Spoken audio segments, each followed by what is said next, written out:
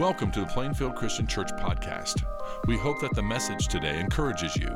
For additional resources to inspire you in your journey with Christ, connect with us on Facebook and Instagram. Enjoy today's podcast. Good morning, church. Where's my Hoosier fans at in the room this morning? Anybody? All right, very good. Purdue fans, hey, don't worry. March is coming. They'll choke. Hey, if we haven't had the chance to meet yet this morning, my name is Luke. I get to serve as one of the ministers here today. Open your Bibles with me to Mark chapter 4. Mark chapter 4 is where we're going to be. And as you turn there, let me go ahead and ask you a question. Have you ever wondered why something doesn't grow? Have you ever wondered why something doesn't grow? Now, I am not much of a gardener, but for the last several years, Rebecca and I have had this little garden patch, with just a few little things like peppers and okra and strawberries and sunflowers. It's not much, but it's about all we can do. But last year, my oldest son, Judah, decided that he really wanted to grow a watermelon. He was just all in on this watermelon thing. Now, we'd tried various kinds of melons in our garden before and didn't have much luck, but he was determined, and so Judah got this watermelon seed, and he planted it in his little patch of dirt. Now, what you have to understand is that in our backyard, we kind of have this one little patch of dirt that's reserved for the boys. That's like where they can go dig around, throw dirt clods at each other, and it's like a wasteland of Tonka trucks and miniature shovels, the whole 9 yards. And this is where Judah decided to plant his watermelon seed. And so he plants his watermelon seed right there, and man, as much TLC as a 5-year-old can muster. I mean, he watered and watered and watered and watered that seed until the soil could not hold another drop. And you know where this is going. Of course, the watermelon is not going to grow right there. There's just too much traffic. It didn't happen. But, as parents, you don't want to see your little child's heart get broken. We didn't want to see this dream of a watermelon get shattered. So you might already know where I'm going with this. One day when my wife, Rebecca, was grocery shopping, she bought a watermelon from the store. Now, before you judge me, technically, we did not lie to our children. We never said verbally that this was his watermelon that grew out there, but Rebecca walked out one night after they were asleep, and she just set this big old basketball-sized watermelon right in his patch of dirt. And I tell you what, when he woke up the next morning and ran outside, we didn't say a word, but he ran outside, and you can see the picture. We had one very happy little boy the next morning. Now, listen, we are establishing a relationship of trust here. I am begging you, please do not ruin it for him. Many of you know my son, okay? We will break the news to him someday, but for now, this kid thinks he's the world's greatest watermelon farmer, all right? And he's happy in that delusion, and I'm going to let him stay there for a while. Now, we laugh at that because we know that's not how gardening works, right? That's not how stuff grows. Fruit doesn't just magically appear overnight. It's much more painful than that. It is a slow, long process. Have you ever wondered why something doesn't grow? And more than just plants. I'm talking about at a deeper level. Have you ever wondered why someone doesn't grow? Why that person doesn't change? Maybe you've even wondered that for yourself. Why am I not growing? Why am I not different by now? I should be growing more than I have.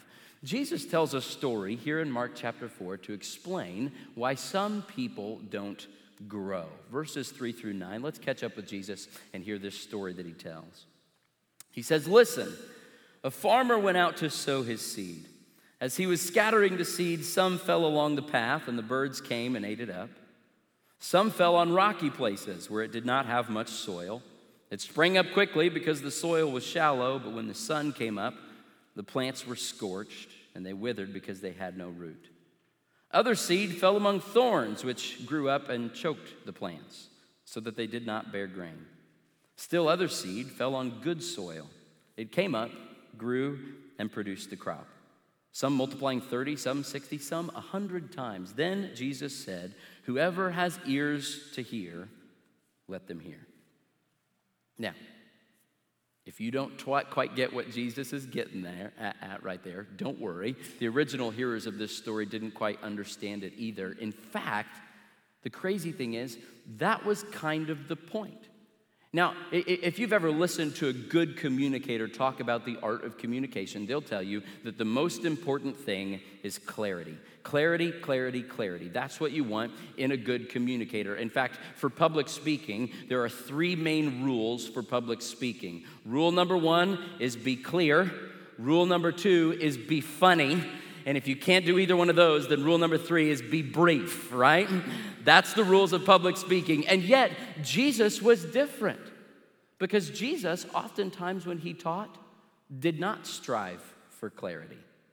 Oftentimes, people would hear Jesus preach a sermon, and they would leave confused. I'm sure many of you have had that experience with me too, right? But the difference is, Jesus actually did it on purpose. Jesus taught not always for clarity. And here's why. Jesus was a storyteller. If you would go up and you ask Jesus a question, he would probably tell you a story.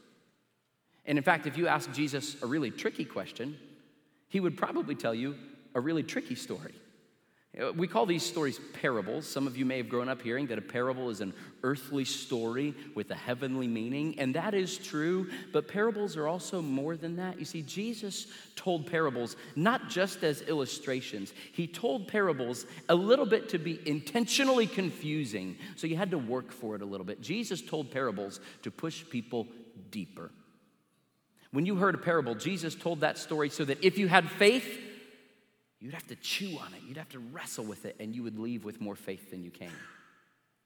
And if Jesus told that parable and you didn't have faith, then you might leave that story even more hard-hearted than you were before. Jesus didn't always teach for clarity. In fact, he goes on to describe that right here in verses 10 through 12. It says, when he was alone, the 12 and others around him asked him about the parables, and he told them this: the secret of the kingdom of God has been given to you, but to those on the outside, everything is said in parables, so that they may be ever seeing but never perceiving, ever hearing but never understanding. Otherwise, they might turn and be forgiven. Jesus told stories to push people deeper. And this particular story, he wants you to wrestle with the question of why don't some people believe? Why don't some people grow? Jesus is telling this story to you and me today because he wants to push us deeper. So we're going to walk down through this story piece by piece. And as we do, here's my question for you.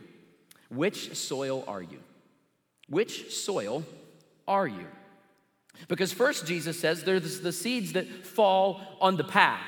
And the path is made up of hard soil. And the seed there on the path doesn't grow because the soil is hard. The problem's not with the seed. The problem is with the soil. And Jesus goes on to describe what these hard soil, path soil, hard-hearted people are like. He says this in verses 13 through 15.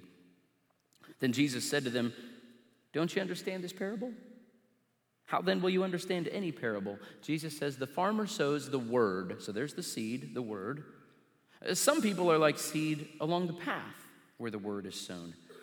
As soon as they hear it, Satan comes and takes away the word that was sown in them. So Jesus says the seed in this story, this is the word of God. And some people, when they hear God's word, when they hear God's truth, because their hearts are hard like that path, the seed of God's word doesn't get in. And the devil swoops in like a bird and he plucks that seed away before it can take root in the hard hearts of people. We're in this series through the Gospel of Mark where we're talking about how Jesus is the king, and the good news he preaches is that the kingdom of heaven has come near, and Jesus is going to demonstrate his kingship in a lot of different ways. We're going to see in the Gospel of Mark that Jesus never met a disease he couldn't cure. He never met a crowd he couldn't feed. He never met a demon he couldn't cast out. He never met a storm he couldn't calm. But he did meet skeptics he could not convince. And he did meet hard-hearted people that he could not convert. You see, there are some people who hear God's word. They've heard the truth. They've come face to face with the reality that Jesus is king, even here in this church, and they leave unchanged. That's why the brother of Jesus says this. In James chapter 1, he says, anyone who listens to the word but does not do what it says is like someone who looks at his face in a mirror and after looking at himself goes away and immediately forgets what he looks like. Jesus is saying this is why some people don't grow. They just don't listen. Their hearts are hard like the soil on that path. And if I could just suggest maybe in love that there are some of you here in the room this morning who have felt the Holy Spirit prick your heart, but you have gotten so good at ignoring him that you barely even notice it anymore. And if that is you, then let me warn you in love, you are hardening your heart and you are on dangerous ground. And this is true also if you know somebody who's far from the Lord and they're living in these kind of unrepentant patterns of rebellion against God in their life, it's not wrong for you to pray that God would break them, that God would break up that soil. The prophet Jeremiah says in Jeremiah chapter 4, this is what the Lord says to the people of Judah and to Jerusalem: break up your unplowed ground. Break it up, soften the soil so the seed can get in. For my friends in my life who are far from Jesus, I will often pray because I love them so much that God would break them of whatever is hindering them from coming to him. And if that is you this morning, then my gentle encouragement to you is that you need to repent. My prayer for you today is that you will let the sharp edge of the Holy Spirit's plow dig into the hard soil of your heart so that you can be softened and receptive to what God wants to do in your life. Man, if you're feeling like I'm not growing, Jesus says it might be because you're hard soil. But that might not be the only reason. Jesus says maybe that's not the reason why you're not growing. Maybe there's another reason. Jesus moves on from the hard soil on the path, and he talks about now the seeds that fall on the rocky soil, the shallow soil. Verses 16 and 17, Jesus says this. He says, others, like seeds sown on rocky places, hear the word and at once receive it with joy, but since they have no root, they last only a short time. When trouble or persecution comes because of the word, they quickly fall away. Now, have you ever seen like grass growing up in the middle of a gravel road or something like that? We know grass can grow in the rocks, right? It can spring up even really quickly, but it doesn't stay there very long. It's like a worm. It's like spring rain season. Y'all know spring rains, then like the worms are going to crawl up on your driveway and your sidewalk because they think, yeah, we're home free. But then when the sun comes out, they don't last very long, do they? They kind of dry and shrivel up and get all nasty because the rock doesn't hold any water. And Jesus says that's like the faith of some people. And tragically, I've got a list of names right here in the cover of my Bible. When I think back to my friends in college who were growing so much in their faith, right alongside, we were together in this thing. They were on fire for the Lord. They're ready to go serve Jesus with their lives. And I am shocked at how quickly some of them got out into the real world and they realized how much life hurts and their faith just shriveled up. So can I ask you this morning, when life gets really hard, what happens to your relationship with Jesus? Does it push you deeper or does it dry you up? And this is a really tender question for a lot of you because this is real people with real issues. And for so many people, it's this question of suffering. It's this question of pain. Like, how could a good and strong God allow all the pain in the world? It's that question that torpedoes the faith of so many people. But could we do a little thought experiment together? Imagine that you had a child sitting next to you right now, and that you had the script of their life out in front of you, sitting on your lap. And as you flip through that script of their life, you're going to see all the good things they're going to experience that every kid should get to experience. The laughter and the joy and the long summer days and the ice cream and the birthday parties. You're going to see all those good things. But as you keep reading the script, you're going to also see some parts that are hard to read. You're going to see that, yes, that child, she'll have a good growing up years, but she's also going to have a learning disability. And reading is going to come easy for some kids, but it's going to be hard for her. And she'll get to high school and she'll finally find some good friends, but then one of them will die from cancer. And she'll get into a good college, but she's going to walk with a limp because of a car wreck. And she'll land a good job, but she'll be drowning in debt for 3 decades. And she will know the joy of love, but she will also know the pain of separation. And if I gave you an eraser, would you erase out all the difficult and hard things from her life? And before you do, are you sure that's a good idea? Because maybe, just maybe, it might be those hard things that shape her into the person that God wants her to be. You've probably heard the illustration of the butterfly in the cocoon, right? If you've ever seen the videos of those butterflies finally trying to escape from their cocoon, it's a kind of a long, arduous, like painful process. And the compassion in your heart wants to just kind of break the little cocoon open and let the butterfly out, right? But if you were to do that, even out of goodwill, it would be detrimental because it's the struggle of getting out of the cocoon that gives the butterfly the strength to fly. They can't fly without that struggle. There's a preacher named John Ortberg one time who ran a survey where he asked thousands of people, what is it that led to the most influential season of spiritual growth in your life? When did you grow the most spiritually? And what were the factors that contributed to that? And surprisingly, the factor that contributed most to people's spiritual growth was not great parenting or a good, consistent church upbringing. It wasn't pastoral teaching or small group fellowship or worship services or theology books. It was suffering. That people grew more in seasons of pain and loss and crisis than at any other time. I'm sure if we sat down together, many of you could tell me those stories from your own life. That's why James, the brother of Jesus, says something else radical there. In James chapter 1, he says that when things get hard, he says, consider it pure joy. Rather than withering up, he says, consider it pure joy, my brothers and sisters, whenever you face trials of many kinds, because you know that the testing of your faith produces perseverance. Let perseverance finish its work in you so that you may be mature and complete, not lacking in anything. So Jesus is saying that if you are not growing, perhaps you've been hanging out in the shallow soil. And when the sun gets hot and the pain is there, you need to dig your roots deeper. Dig deeper into the good news that Jesus is king and that nothing can happen to you in his world that he cannot use to make you more like him. Why don't some things grow? Jesus says sometimes there's hard soil, sometimes there's shallow soil, but he also gives us a third soil here. It's the soil with the weeds and the thorns. We could call that perhaps today preoccupied soil. Jesus says this in verse 18. He says, still others, like seeds sown among thorns, hear the word, but the worries of this life, the deceitfulness of wealth, and the desires for other things come in and choke the word, making it unfruitful. So perhaps if we could summarize these 3 soils, we could say there's no growth on the path because of hardness.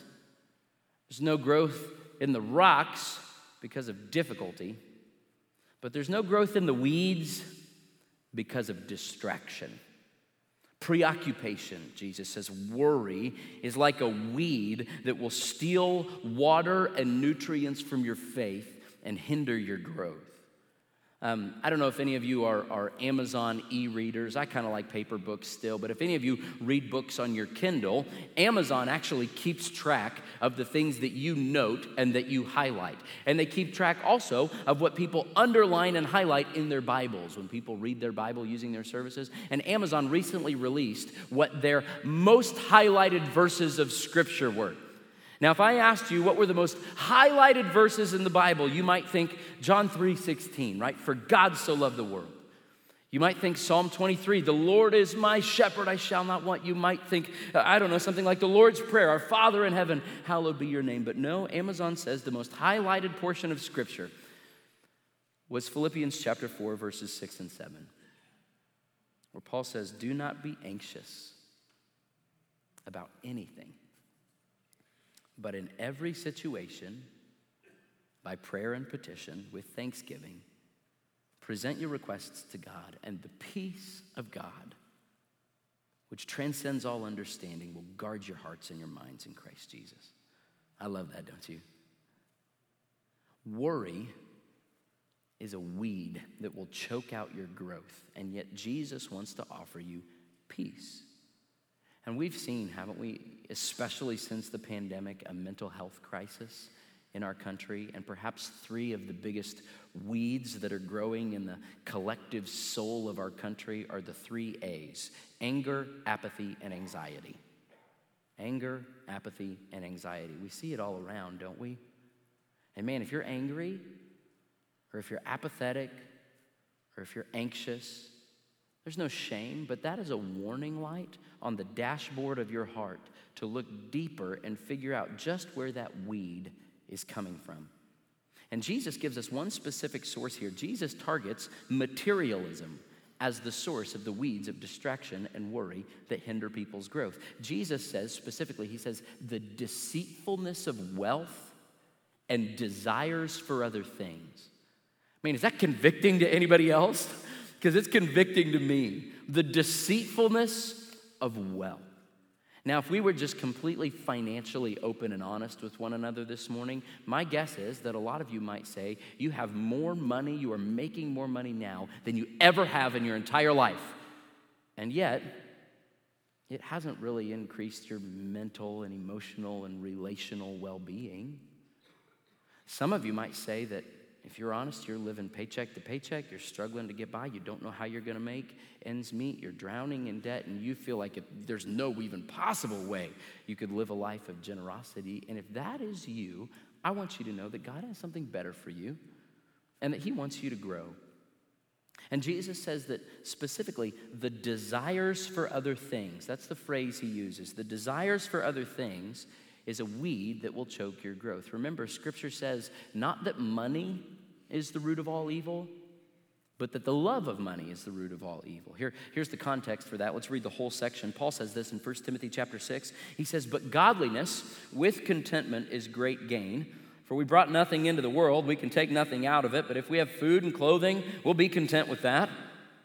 Those who want to get rich, the love of money, those who want to get rich, fall into temptation and a trap and into many foolish and harmful desires that plunge people into ruin and destruction. For the love of money is a root. Jesus says it's a weed. The love of money is a root of all kinds of evil.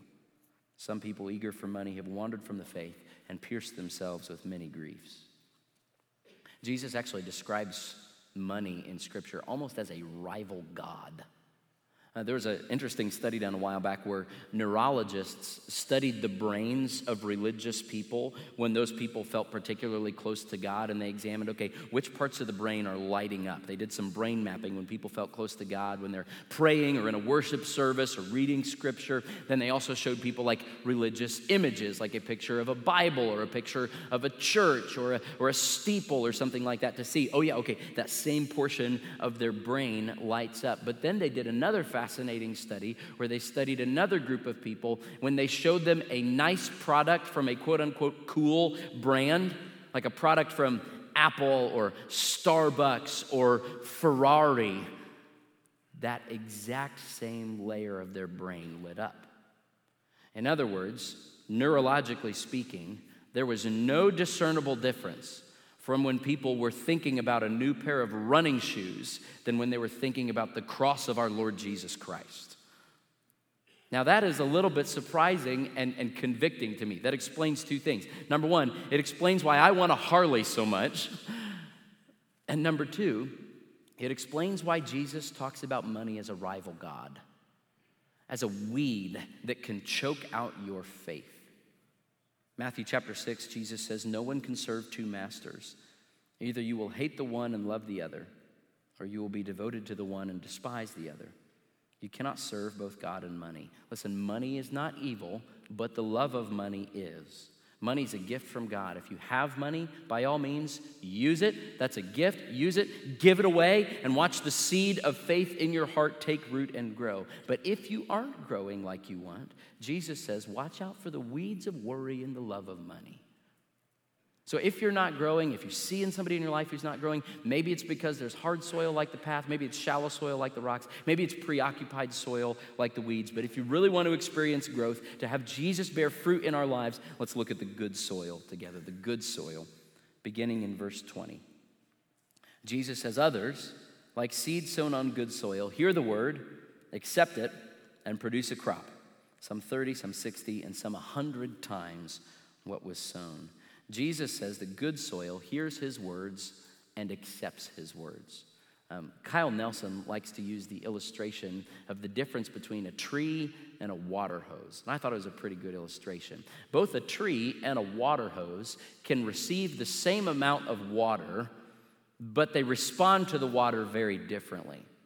We don't want to be like a water hose, that the water just comes in one end and comes out the other, and it just keeps on going through, and that water hose just stays the same. It is never transformed. We don't want to be people who come in here and God's word goes in one ear and out the other, and we leave unchanged. No, we want to be like a tree.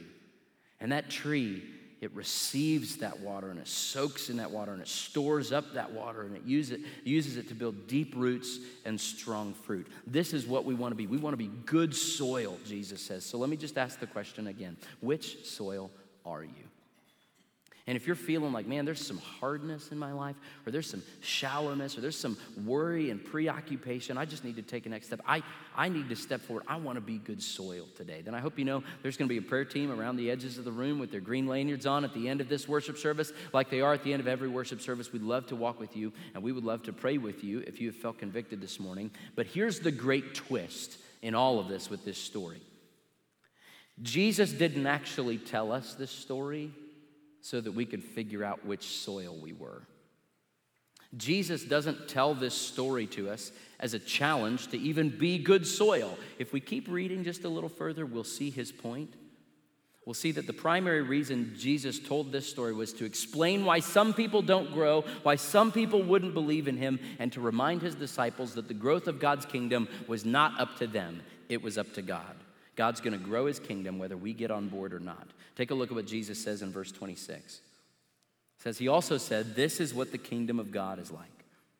A man scatters his seed on the ground, night and day. Whether he sleeps or gets up, the seed sprouts and grows, though he does not know how, all by itself. The soil produces grain. First the stalk, then the head, then the full kernel in the head. As soon as the grain is ripe, he puts the sickle to it, because the harvest has come. The seed grows on its own.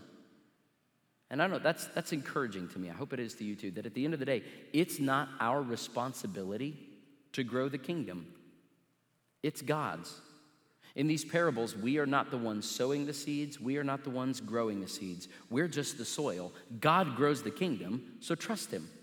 His word never comes back in vain. Man, even if you feel like looking in your life, man, I just don't feel like I'm growing any fruit. I don't feel like I'm growing. I don't feel like I'm changing. I hope this is an encouragement to you. I hope as you are going through Rooted, as we're all doing that together, you know what? My guess is that by the end of that 10-week experience in Rooted, you're going to look back, and it's not like a watermelon magically appeared in the garden, but you're going to see, you know what?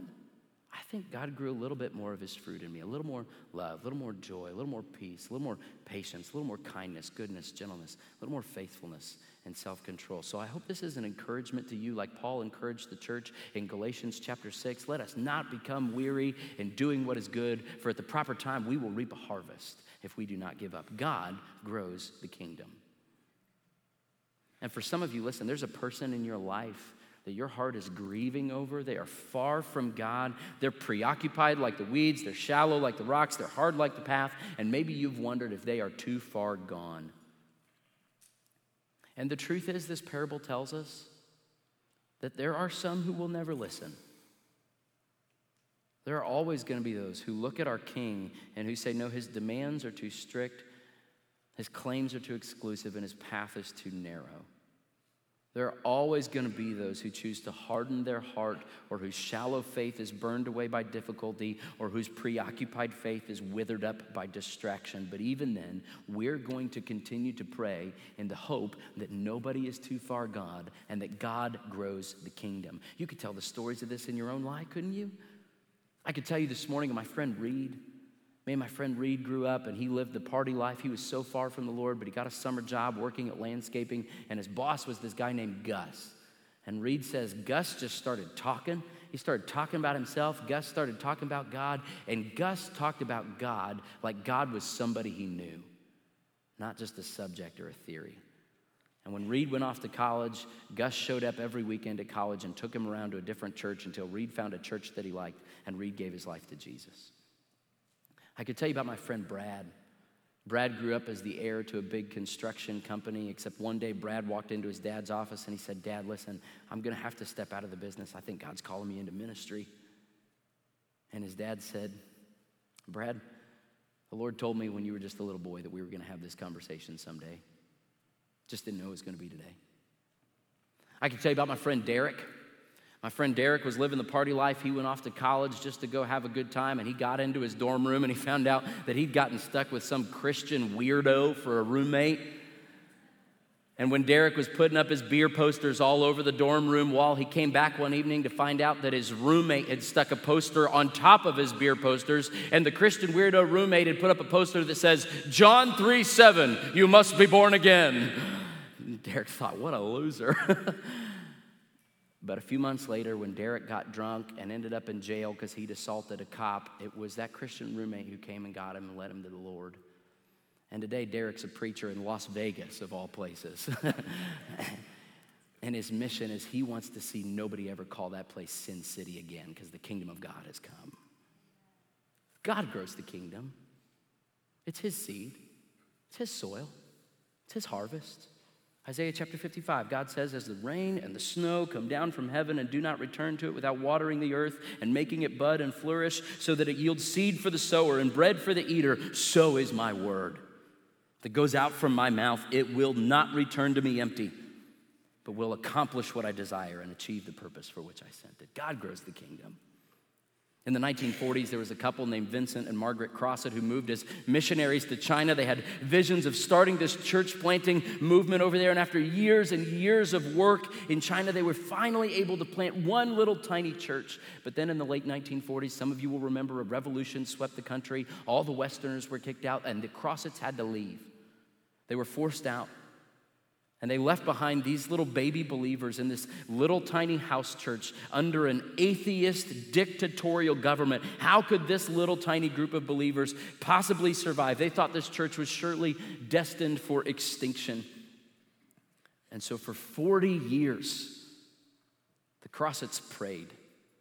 And they heard nothing from their friends that they'd left behind in China. But finally, when the political climate changed, Westerners were allowed back in. The Crossetts hurried back to China. They went back to that village where they'd left behind that tiny, struggling little group of believers. And there was no small church in that village anymore. Instead, from that Bible study, that little Bible study in one little home, a church of 4,000 people had sprung up. And that church had grown and planted a dozen other churches, each of them with no less than 1,000 people. All the Crossetts could do was pray. And all the Chinese Christians had was the word of God. But the seed found good soil, and God grew the kingdom. And so that's why, as I look across the spiritual landscape of our country, even as American Christianity is diluted and distracted and full of rocks and weeds, the church around the world right now is experiencing explosive growth and renewal. And I don't know about you, but I want some of that for us. I don't want to spend our lives managing the decline of the Western church.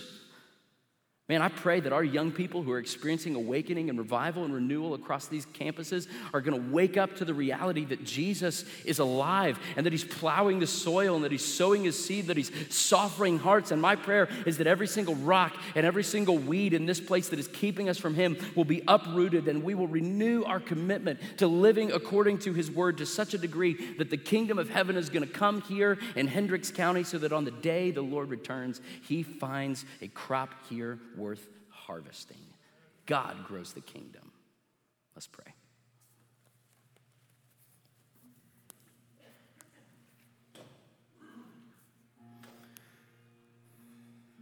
King Jesus, we are yours and the kingdom is yours. The world is yours and all that is in it. What a joy it is to belong to you this morning. We're lifting up in our minds right now, Lord, the people that we know who are still far from you. Bring to mind, God, right now, even a name and a face.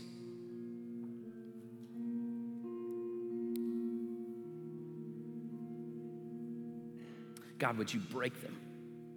Break them in your tender and gentle love.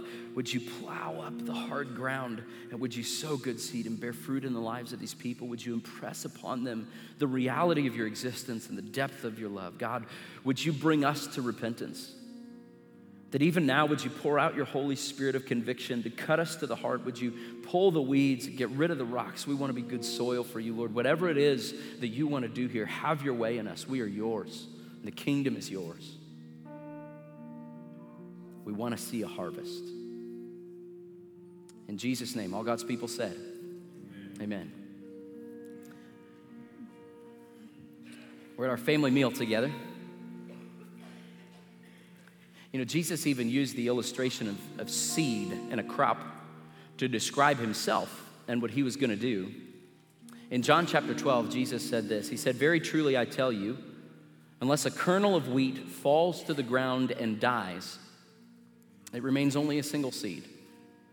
But if it dies, it produces many seeds." And Jesus described himself like that seed that would go down into the soil and would die and would come up again and produce a crop. And you and I are here today as the fulfillment of that promise, which is why we remind ourselves every single week of the new birth that we have received through the death and the resurrection of Jesus. So we're going to give you a few moments on your own now to receive this piece of bread that reminds you of Jesus' body laid in the earth, cold and dead for 3 days, and risen again, and reigning eternal as King of heaven and earth. And then we'll pray and we'll receive the juice together to celebrate his blood.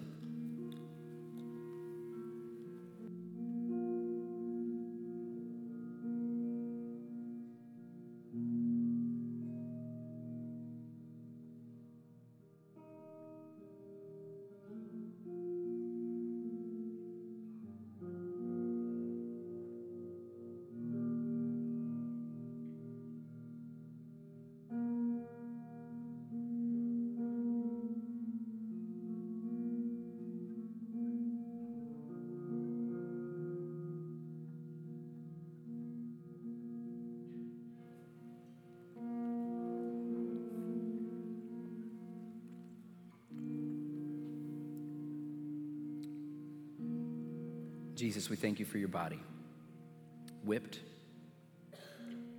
beaten, pierced, nailed to the cross, laid in the tomb, and risen from the dead. We thank you for your blood that poured from the crown of thorns on your head, from the shredded skin on your back and the hole in your side. The blood that poured from your nail-pierced hands and feet to wash us clean in the sight of God. We praise you. In Jesus' name, all God's people said, amen. This is the blood of Christ. If there's anything we can pray for you about, we would love to do that now. The prayer team will be gathered around the edges of the room. Let's stand and worship our King together. Thank you for listening to the podcast today. It's our desire for you to grow in your understanding of Christ's love as you partner with us in our mission to love all people to new life in Christ. If you have any questions about our church or would like to plan a visit with us, go to plainfieldchristian.com. If you would like to receive our podcast every week, we encourage you to subscribe to the Plainfield Christian Church podcast on whatever podcasting platform you prefer. Have a great week.